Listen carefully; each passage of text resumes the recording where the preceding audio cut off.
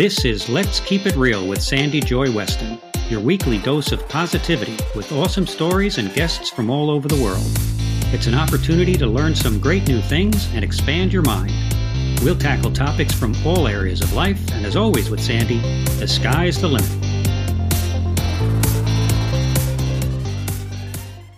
Hello, my Let's Keep It Real people. Boy, we've really been keeping it real lately, haven't we? The guest, Hoochie Mama, they've been some great people. And this woman, I am so excited to talk to her. I want to tell you a little bit about her because I was stalking her online to get to know her. And she's incredible, like-minded. So this is going to be a lot of fun. And I don't know her, so I love getting to know people for the first time with you. So here's Diane Gottlieb. She is passionate about supporting women, amen, sister, and other marginalized populations to find their voices, step into their power, and discover the unique way they can positively contribute to society. Well, we need that. With a rich background in social work, education, and as the owner of a tutoring business, which I was reading about, fascinating, Diane is masterful in connecting with diverse groups of people and helping them see their value and worthiness.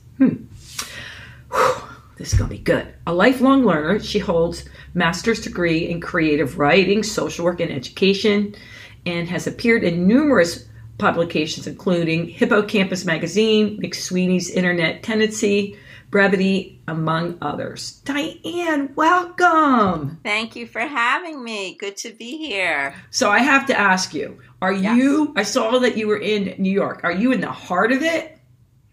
I'm on Long Island, but New York is not the heart of it anymore. We're doing much better. Woohoo! No, Yeah. I meant the heart. I'm sorry, I wasn't even thinking COVID. Isn't that all we think of? I don't know. Isn't that crazy? I'm like in the hustle and bustle of the city. Oh, no, I'm so a little fun. outside. Not far. I can get to it when I want it. Yeah. Long Island. Gosh, I have so many friends. My business manager, Megan, lives in Long Island. She's there right now. Uh-huh. It's so funny. Everybody I've met from Long Island are the warmest, friendliest people. Now, I'm not saying they all are. I'm just saying all the people I've met. Do you love it there? Wonderful. Do I love it there? It's okay. Oh, thanks for the honesty. I told you she was going to keep it real. How long have you been there? I've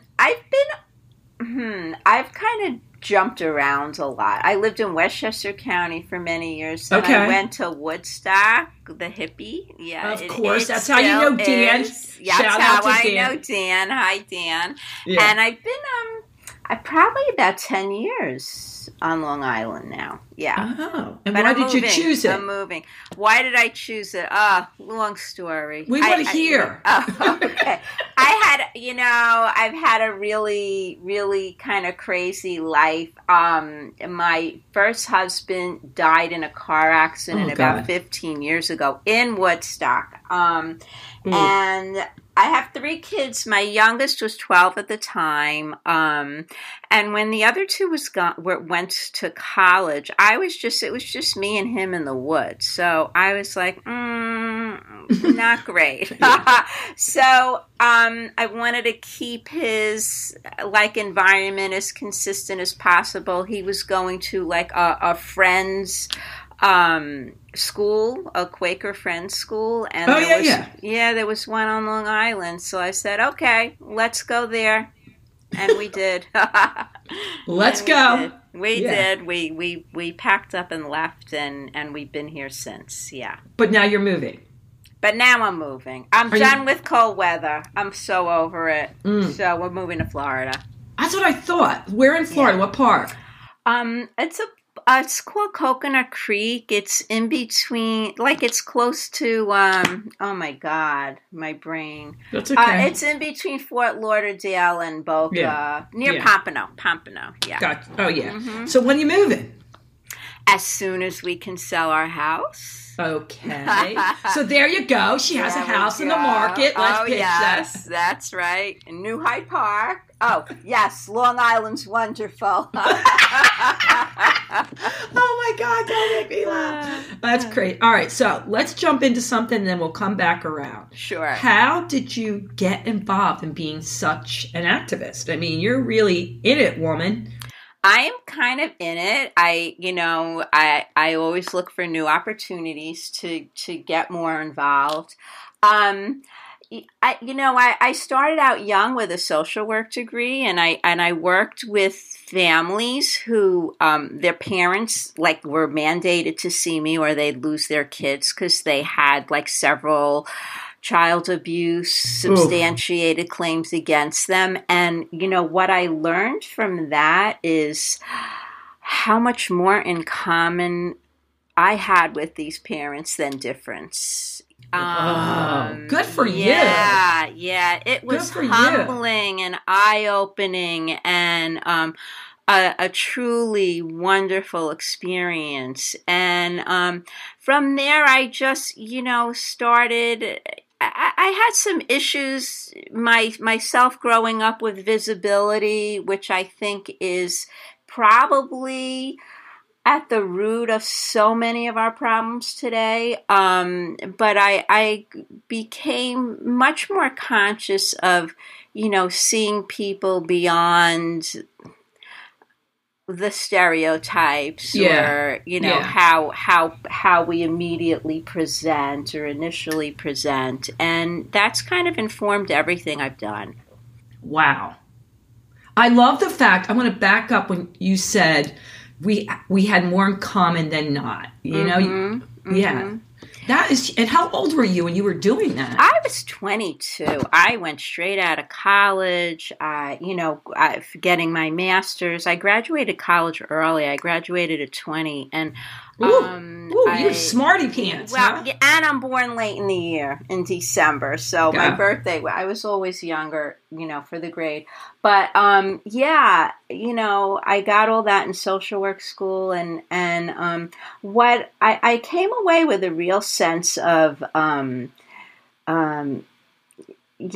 I had been in their position, how can I be so sure that I would have done anything differently? I love that I just was having this big debate with someone. If you walked their walk, then talk to me, then come back and tell me, I would have seen differently. Good there, for you. By the grace of God, go I. And I say that every time. That's right. That. Yeah. And it was a real awakening in white privilege before I had any idea of that terminology. But it really was, people have different resources and different experiences that shape them. And you would hope you'd be different, but you don't know. That's right? That's right. That's right. So how did that change how you worked with them? That view? Did it just make you more compassionate? I mean, how did that affect you? It did. It just changed my worldview, I think. I changed how I saw other people. And I, wanted to help people kind of step into their power, basically. And by doing so, help myself do the same. Yeah. I was reading that online. You really want, wherever you are in life, it's not too late. I love that you say it. That's right. It's funny because, here I'm sitting and I feel like I'm at my prime, and I just turned 60 in November, and I go out and I see girls, they're turning 30 and they feel like, what's left? You know what I mean? Some of these, they're I always wanted to do this, and I always wanted to do that, and now it's too late. I go, are you kidding me? That's right. I can't even fathom that thought, I know. Well, so when my husband died, I had a great life insurance policy, so it wasn't like I was immediately thrust into what am I going to do. But then came the 2008 crash. I lost so much money. I wasn't making any, I wasn't bringing in income, and I had to do something. I went back to school in my 40s for another master's, and then I get out and there are no jobs because of the the recession. So I found my way, and I started working teaching with an agency that homeschooled kids out on medical leave, psychiatric leave. Yeah. And kids who were suspended. So right back with the, my peeps. Your peeps, that's exactly right. And I loved it. And then I had to pay bills. So I started a business in my early 50s that really took off, a tutoring business. Really? From nothing.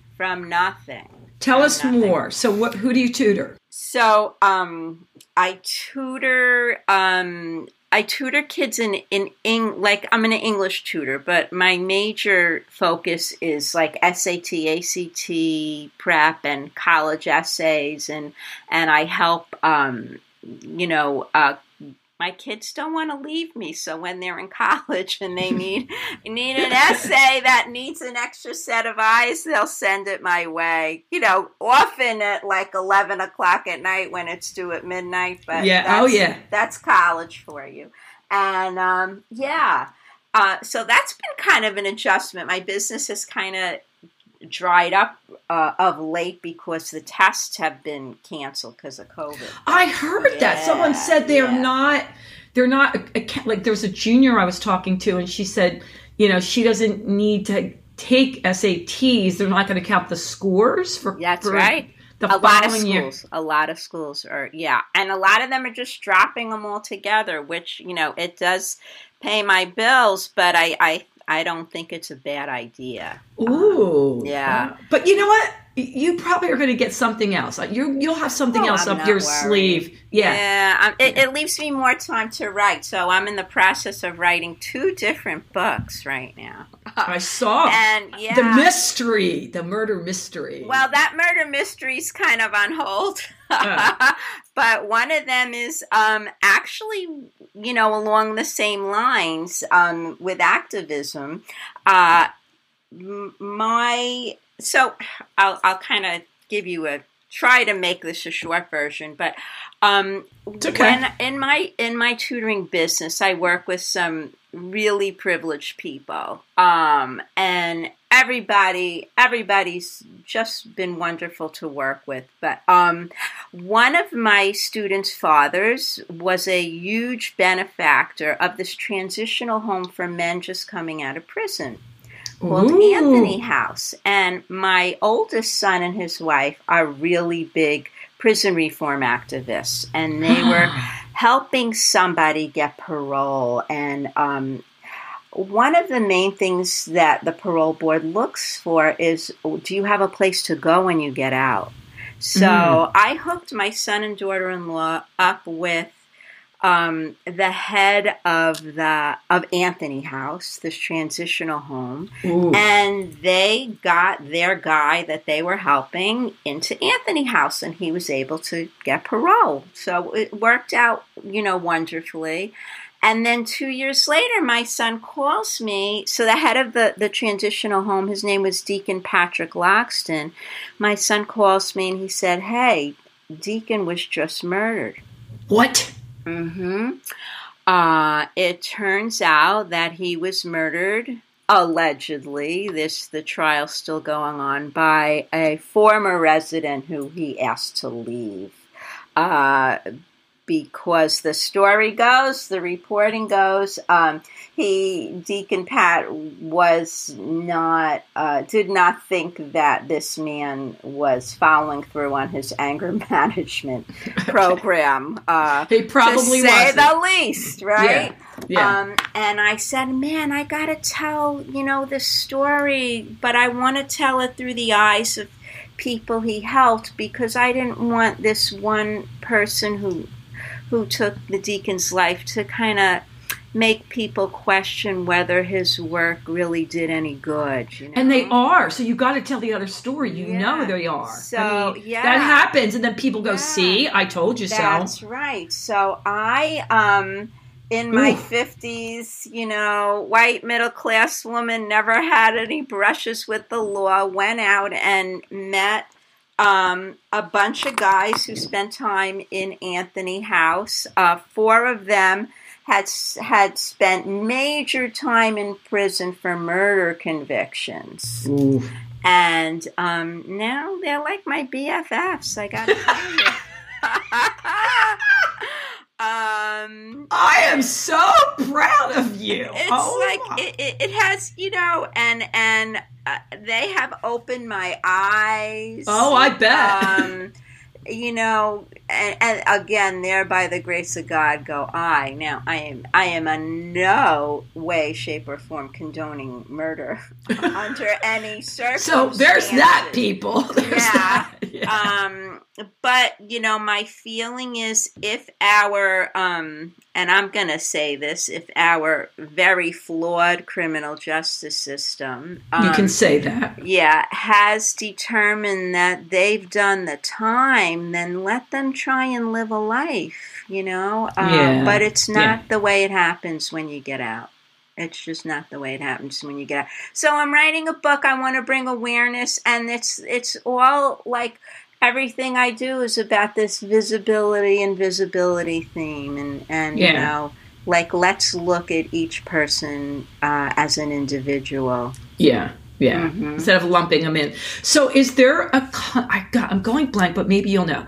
Is there a country that you think they have it down, the way they treat people? Oh, I wish I knew this question in advance, because I'd ask my son, who's actually a professor and studies these things. But I don't have a specific country in mind, but I can tell you every single other country does a better job. We incarcerate far more people for far longer sentences than literally, like it's not even comparable to any other developed and most underdeveloped countries. So I think it's a real stain on our system. Yeah. Yeah.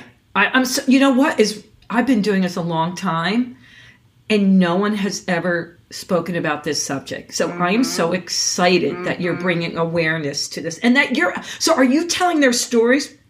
Yeah.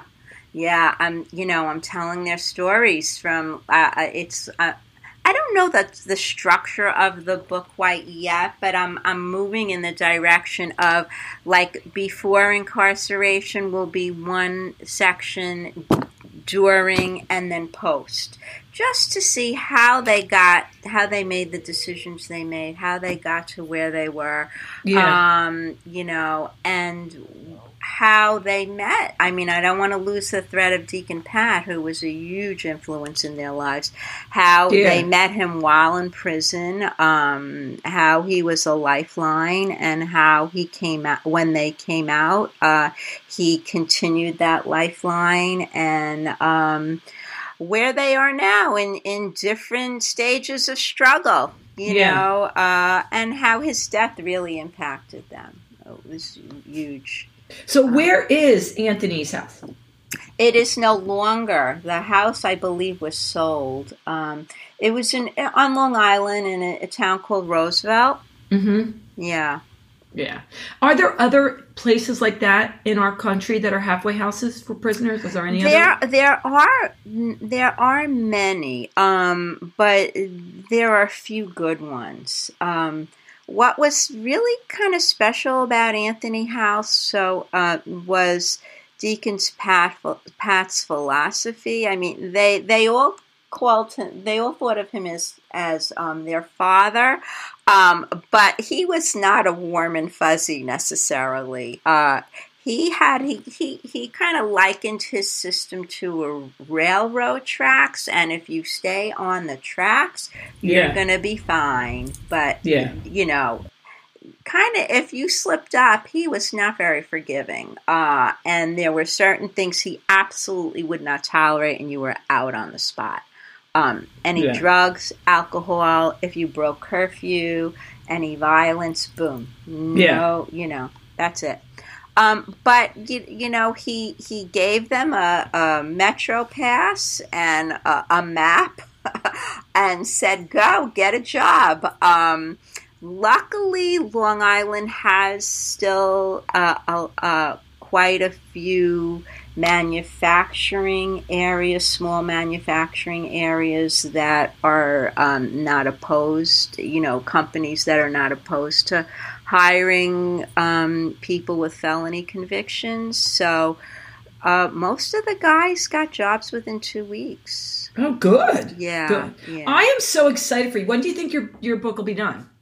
Oh, please. It's sort of like, had I known what I was getting into. I used to knit really complicated patterns, and I'd start with the sleeve, and once I did the sleeve, I said, it's too late to turn back now, but had I known what I was getting into, I'm not sure I would have taken the first step of the journey. And sometimes I feel like that with the book, but no, I'll get there. I will get there. Yeah. Yeah. And it's a good thing you didn't know, though. I always say that. If I knew what I was getting myself into, I don't know if I would do it, but I'm glad I did. I am so glad I'm in it, and I'm so glad for the relationships I've made. And before the pandemic, I started up a little speaking gig where I was going to speak with HR people about the need to consider people with criminal records, as viable, worthwhile, really helpful employees. They have quite a good track record if given the chance. Yeah. If given the chance. If given the chance. Right. Yeah. Mm-hmm. There was, I know it's not the same thing, but I had a guest on who lives out in the LA area, and she is an interior design and decorator, and she's part of a movement that furnishes homes for getting people off the street. So it's like a halfway house. When they're ready to come off the street, they have these little homes they go into, but instead of just going into a crappy place, they fix it up, they make it nice, something to be proud of. That's and wonderful. The stats were outrageously high of how many people don't end up back on the streets. I mean, it was ridiculous compared to those who didn't have it. So it's that transition, having someone, that safe space, care about you while you're getting back on your feet. There's just nothing like it. Yeah, There's just, and who can show you some basic things. Like some of these guys were out of quote civilization for 20 plus years, and I remember the little things we take for granted, like in New York City you used to take the subway with a token, and now there's a Metro card, and one of the guys said he would actually break his curfew to go and practice using the Metro card at night when there weren't people around because he was embarrassed. And just these little things that you have to learn. Forget about it. The internet, over that space and time. Emails, these things that we all just take for granted. You need someone to. So wait a minute. You. So most of them don't have access to that in prison? Well, they didn't. Maybe they do now. They just, so one of the guys in the book is still in prison, and he's the only one that's making it into the book that is a burglary, convicted of burglary. And he's still in prison, and he just, I believe, last year, and this is New York State prison, so every state is different, and federal prison is different, but just last year was, given access to like an iPad, to have an iPad. And, but everything, they have to pay for everything. And the fees it's such a racket, phone calls, emails cost money, anything they want to access online costs money. Yeah. So were you ever, I have a question. So were you ever scared when you first went to visit them? Did you ever? Oh my God. Yes. I don't know. You were pretty calm about it. Yeah, I went to visit these four guys. Well, it's funny because I got their names from a guy who was an assistant manager at the house, and he really wanted the Deacon story to be told. So he said, okay, this guy's great, call him. Oh, okay. And he checked with them first if I could call them. And, there were two on the list who said they'll be great for the book, but, when you meet them, don't drive home straight after, just in case they follow you. I'm like, what? Don't drive home. And, it was really scary, but it's... And you didn't take anybody with you, like your son or anyone? No, the first guy I met in a Dunkin' Donuts in a pretty rough neighborhood on Long Island, in the late afternoon, early evening, right after he finished work. And, I was really scared, oh my God, I'm going to meet a murderer. And, Of course you were. But, once we started talking, I was like, he's a person. And I actually, felt like I understood my fear, but I felt a little ashamed about it. And it was a lesson right in my face about how we prejudge and how we, make assumptions about people. But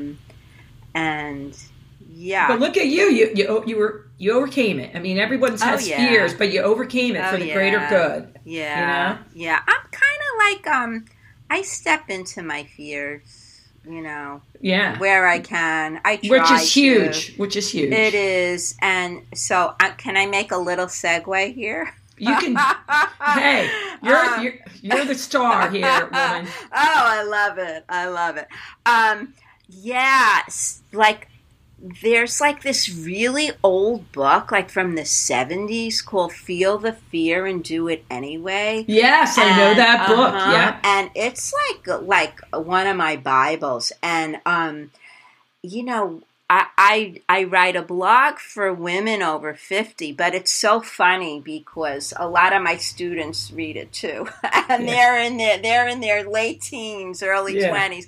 But, and one of the major themes is, when you're afraid, listen to your fear. Sometimes it's really alerting you to danger, but much of the time it's just letting you know that you're stepping out of your comfort zone. And listen, what are we here for if we're not going to step out of our comfort zones, right? Yeah, boring. Right? That's how you grow. Yeah. And never stop growing. So that's one of the things I really focus on also, especially in the blog. Is that called Women Pause? Is that the one? Women Pause. Yeah, it was my cute little antidote to menopause. Yeah, I got it. But yeah. And I think it's so important. Like we were talking about, my audience is very varied, but I really want to home in on this because I did not know this term. So here I am, 60, thinking I'm all that, and I had no idea they wanted to kill me. Kill Granny? What the heck is... I'm so in Pippi Skippy land. I didn't even know I was part of the Kill Granny bunch. I thought that was until you're like 90 or Well, Kill Granny is a term I made up for this. It's a term I made up, but I feel like it fits because I think this pandemic has really shed light on so many of our issues in society that have been kind of easy to ignore. Totally. So it's really an opportunity to get to work and fixing a lot of stuff. But the Kill Granny thing, remember the debates that were going on, should we open, should we not? Yes, I do. Yes, and there were a bunch of... I gotta say it, guys. Sorry if you're listening, but it was men. It was men. Not all men, but not all this men. group. But there were the men were the ones who were, like the lieutenant governor of Texas. For some reason, his name is escaping me right now. Maybe okay. I just want to forget about him. But you probably do. He went on Fox News and really just spouted this garbage about how he loves his grandchildren and he would give his life for the economy, which I don't, he kind of conflated with loving his grandchildren somehow. And that. By the way, it's Dan Patrick. Oh yes, thank you. You're welcome. And now we can forget it again. And he's not the only one. Who's the other guy? Oh my God, It's all right.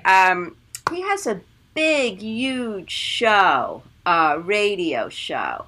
Not Rush, but one of the others was really kind of offering up older people and not 90-year-olds, like people in their 50s, 60s, sort of as sacrifices for the economy.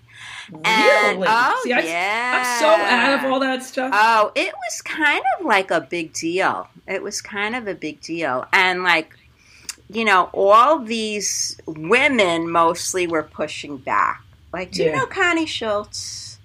I know the name. Yes. Yeah. Check her out because she is just amazing. And she's like, I love my grandchildren, but I am not dying for the dollar.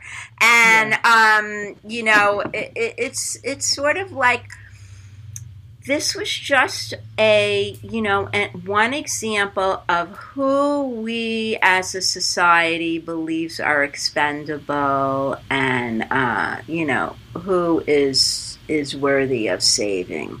Yeah. And it was really quite striking. You know what? It's so funny. My husband and my son, they're so into this, and they have the same exact mindset as me. And so they can listen to all this and then just go to bed, but because they really get involved and, they definitely would love listening to your stories. I mean, they're all about this, but they'll tell me Mom, it's okay to do this. Okay, you can do that. You can do this. But I don't listen and watch the news. So I'm sitting here going, I bet you they're like, how could you not know this? But I mean, I knew it for older, like I was thinking in their 80s. Like I didn't know it was like. Oh, forget about people in their 80s. I mean, forget it. But no, it was younger people too, not babies, but people who were in their 50s, 60s, you know. You had a good life. You had a run. That's right. Uh-huh. So do you think now it's still there? You're still jumping the gun, or do you think it's kiboshed? What do you mean? Like as far getting back out there? Like, do you think they're still pushing it faster than it should for the economy, or do you think? My personal opinion on the pandemic. Okay, so not being a scientist, which I value science. I'm just going to put that out there in the world. Yeah. I value science. Me too. I do think there's a balance that we have to, pay attention to, but there's no reason not to wear a mask when you're not going to be social distancing. I mean, I don't understand. You know, it's so funny that you say that because I'm the same thing with you. I get the balance. I understand. I'm very aware of what's going on in the economy.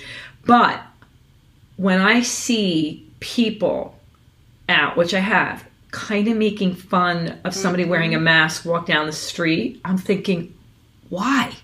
Why does it upset you? Why do you care? Do you know what I mean? Like, totally. Why does it bother you? Like someone said, oh yeah, these guys were coming over my house and they were sitting out on my deck and they still were wearing a mask. Okay.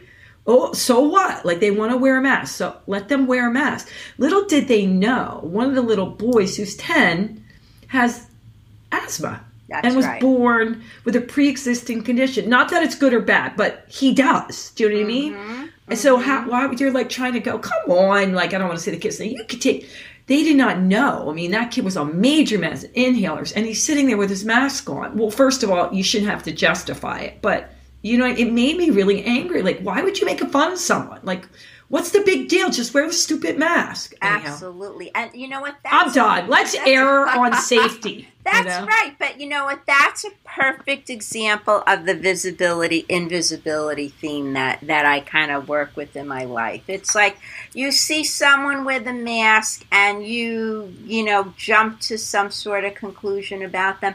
You don't know who they go home to. You know, they may have somebody, a little kid might live with a grandma, or they may have an illness, or they may just care about other people. I don't know. It may be as simple as that. But you know, and I got to tell you, people who wear masks also make judgments. So if you see someone without a mask, I feel okay making a judgment that person's not considering the people around them at that moment. I feel okay making that judgment. But you know, then I can also go on a riff about who I think this person is. Which is probably not all accurate either. So I think we all need to kind of look at these markers out there that we say, oh, I see this marker, so therefore that person is this. Yeah. Well, I just wanted to tap on it because obviously this is your opinion and we're not experts and we're not scientists, but there's certain things as far as how to treat a human being. Like, that's right. I don't even get it. Like, so what? Like, for religious purposes, I have friends that wear masks. Okay, you know what I mean? That whatever. That's right. That's right. By the way, I just want to side note. I text my son who was like up on all this stuff. He said Norway is the country to look at. Norway for prisons. Thank you. Thank you. Yeah, Norwegians. They got it going on. So, listen, I know you had a bunch of things that we could talk about, but I hope you don't mind. I really wanted to home in on some things that has never been spoken about before. So we spoke, I wanted to take the time with that. But I do want to get in just a little bit more of all the things like you were mentioning at the beginning about how you never felt it was too old to do this, to do that, to start this, to start a new business. Never. And I think that's important at whatever age, it seems like you're really like, oh, I'm going to take a writing class. So I'm going to go back to school. Like, that's right. Who knows what you're going to do in your 70s, That's right. I just graduated, so I'm turning 60 in December. I got my third master's last June, so I was 58. And I got to tell you, it's the best thing I ever did. The most growth I've ever made. I'm so happy, with my writing. I feel like I have a new life. Not that my life wasn't good before, but it's just opened up so many new, exciting things. I'm just excited to learn and have more adventures. And you know what? I think that sometimes you have to reach a certain age to have that understanding. Yeah, that's true. That's true. Yeah. That, you just don't care so much about how you appear to the rest of the world. It's I mean, you could tell younger people not to, but, Right. It comes with time. I mean, you can keep telling them. My son says every day to me, well, not every other day, Mom, I know you've raised me not to care what people think, and I know you don't care what people think. But he said, I think you should care a little bit more. I love that. And I said, fabulous. Come on. I go, you don't want me that way. He goes, all right, let me just restate that. Now, keep in mind, he just turned 17. He said, oh, how cute. He goes, I want you to care a little bit more when you're with me. I go, fair enough. Oh, I get that. Uh-huh. Fair enough. Yeah.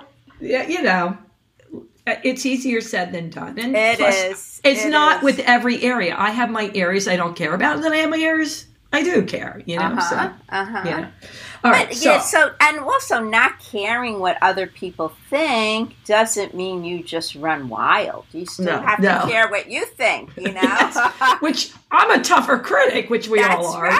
That's right. You know. So I want to get this in there before we go. All right.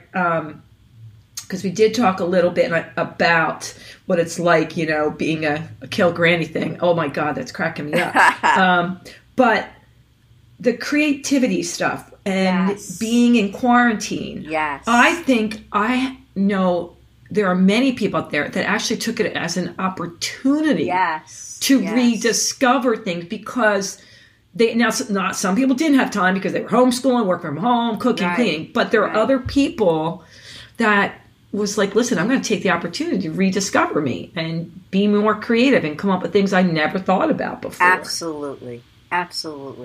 And I just have to make a plug for something that's not for me, it's for our country. You know, a lot of us at home, you know, now, quote, have more time. And a lot of people spend it on social media or watching the news and are getting this kind of, it's wonderful that you don't, you know, but a lot of people do. I can't. I just don't. My brain can't take all that negativity and do what I do. That's right. You know, I'm not unworldly, but you know what I'm saying. I don't watch it. Totally. But I support that totally. But you know, people are getting outraged and just spilling on social media, and you know, not that that's a waste of time, but go research who your local politicians are, who's up for election.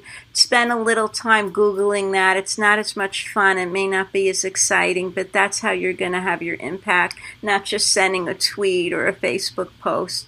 Go out, research. It's a wonderful opportunity we have now. Let's not waste it. And go out and vote or mail in your ballot. Yes. It's like we really have the power. Let's use it. You know what's really good that you said? You were saying about local, and I think a lot of times, like I went and I voted, you know, just recently over at my library for the local stuff, and some of my friends are like, "Why are you doing that? It really doesn't matter." And I'm like, what are you talking about? What are you talking about? Exactly. Like, but I do think a lot of people think that way. That's right. We got our candidates. It doesn't matter. You know what I mean? You're not going to influence that. So what are you going for? I'm like, well, I'm going for my local people. That's right. And down ballot is really where the changes get made. You know, in judges, in redistricting, voting areas, in criminal justice reform, in education,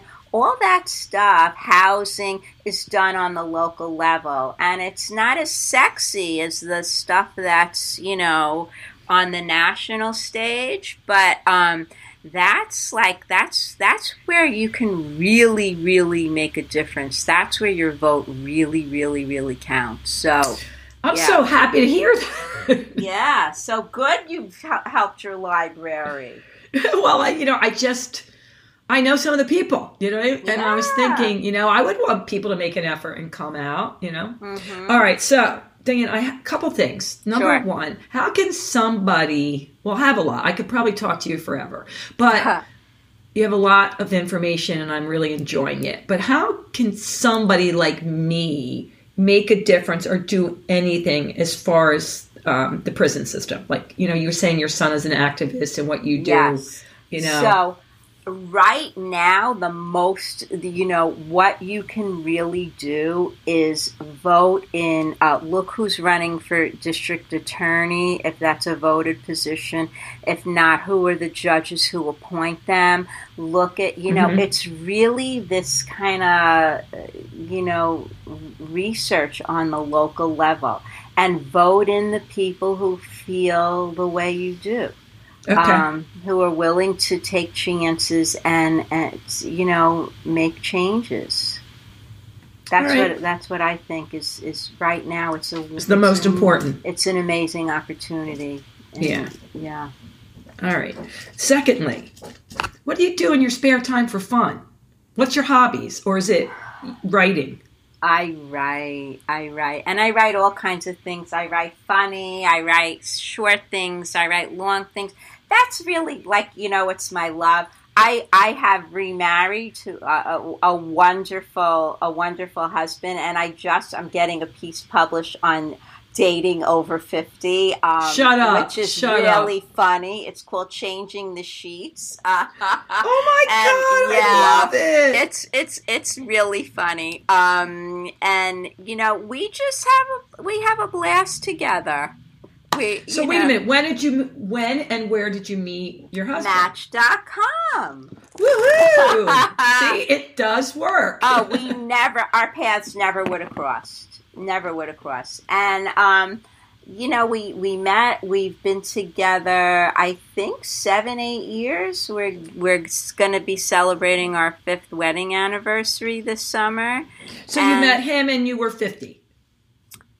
I just turned 50 when I started on Match, which is the kiss of death. Because if you're 49, so many more people look at your profile. But I wasn't going to lie. And, that do most people live fib? I don't know if most people do, but there are plenty who do. But, especially if you're on the border. But no, I told the truth, and I found a wonderful man, and he found me, and but I have some funny stories. Can you tell one? Can I tell one? One funny story. Well, I went out with this guy, and he seemed kind of like okay. I didn't have a very high bar. I was like just kind of interested in giving people a chance. I wasn't going to cancel a lot of people out at first. And then we went on another date, and he told me he studies numerology, and the numbers in our names meant that we were kind of destined to be together on it was like a biblical kind of thing.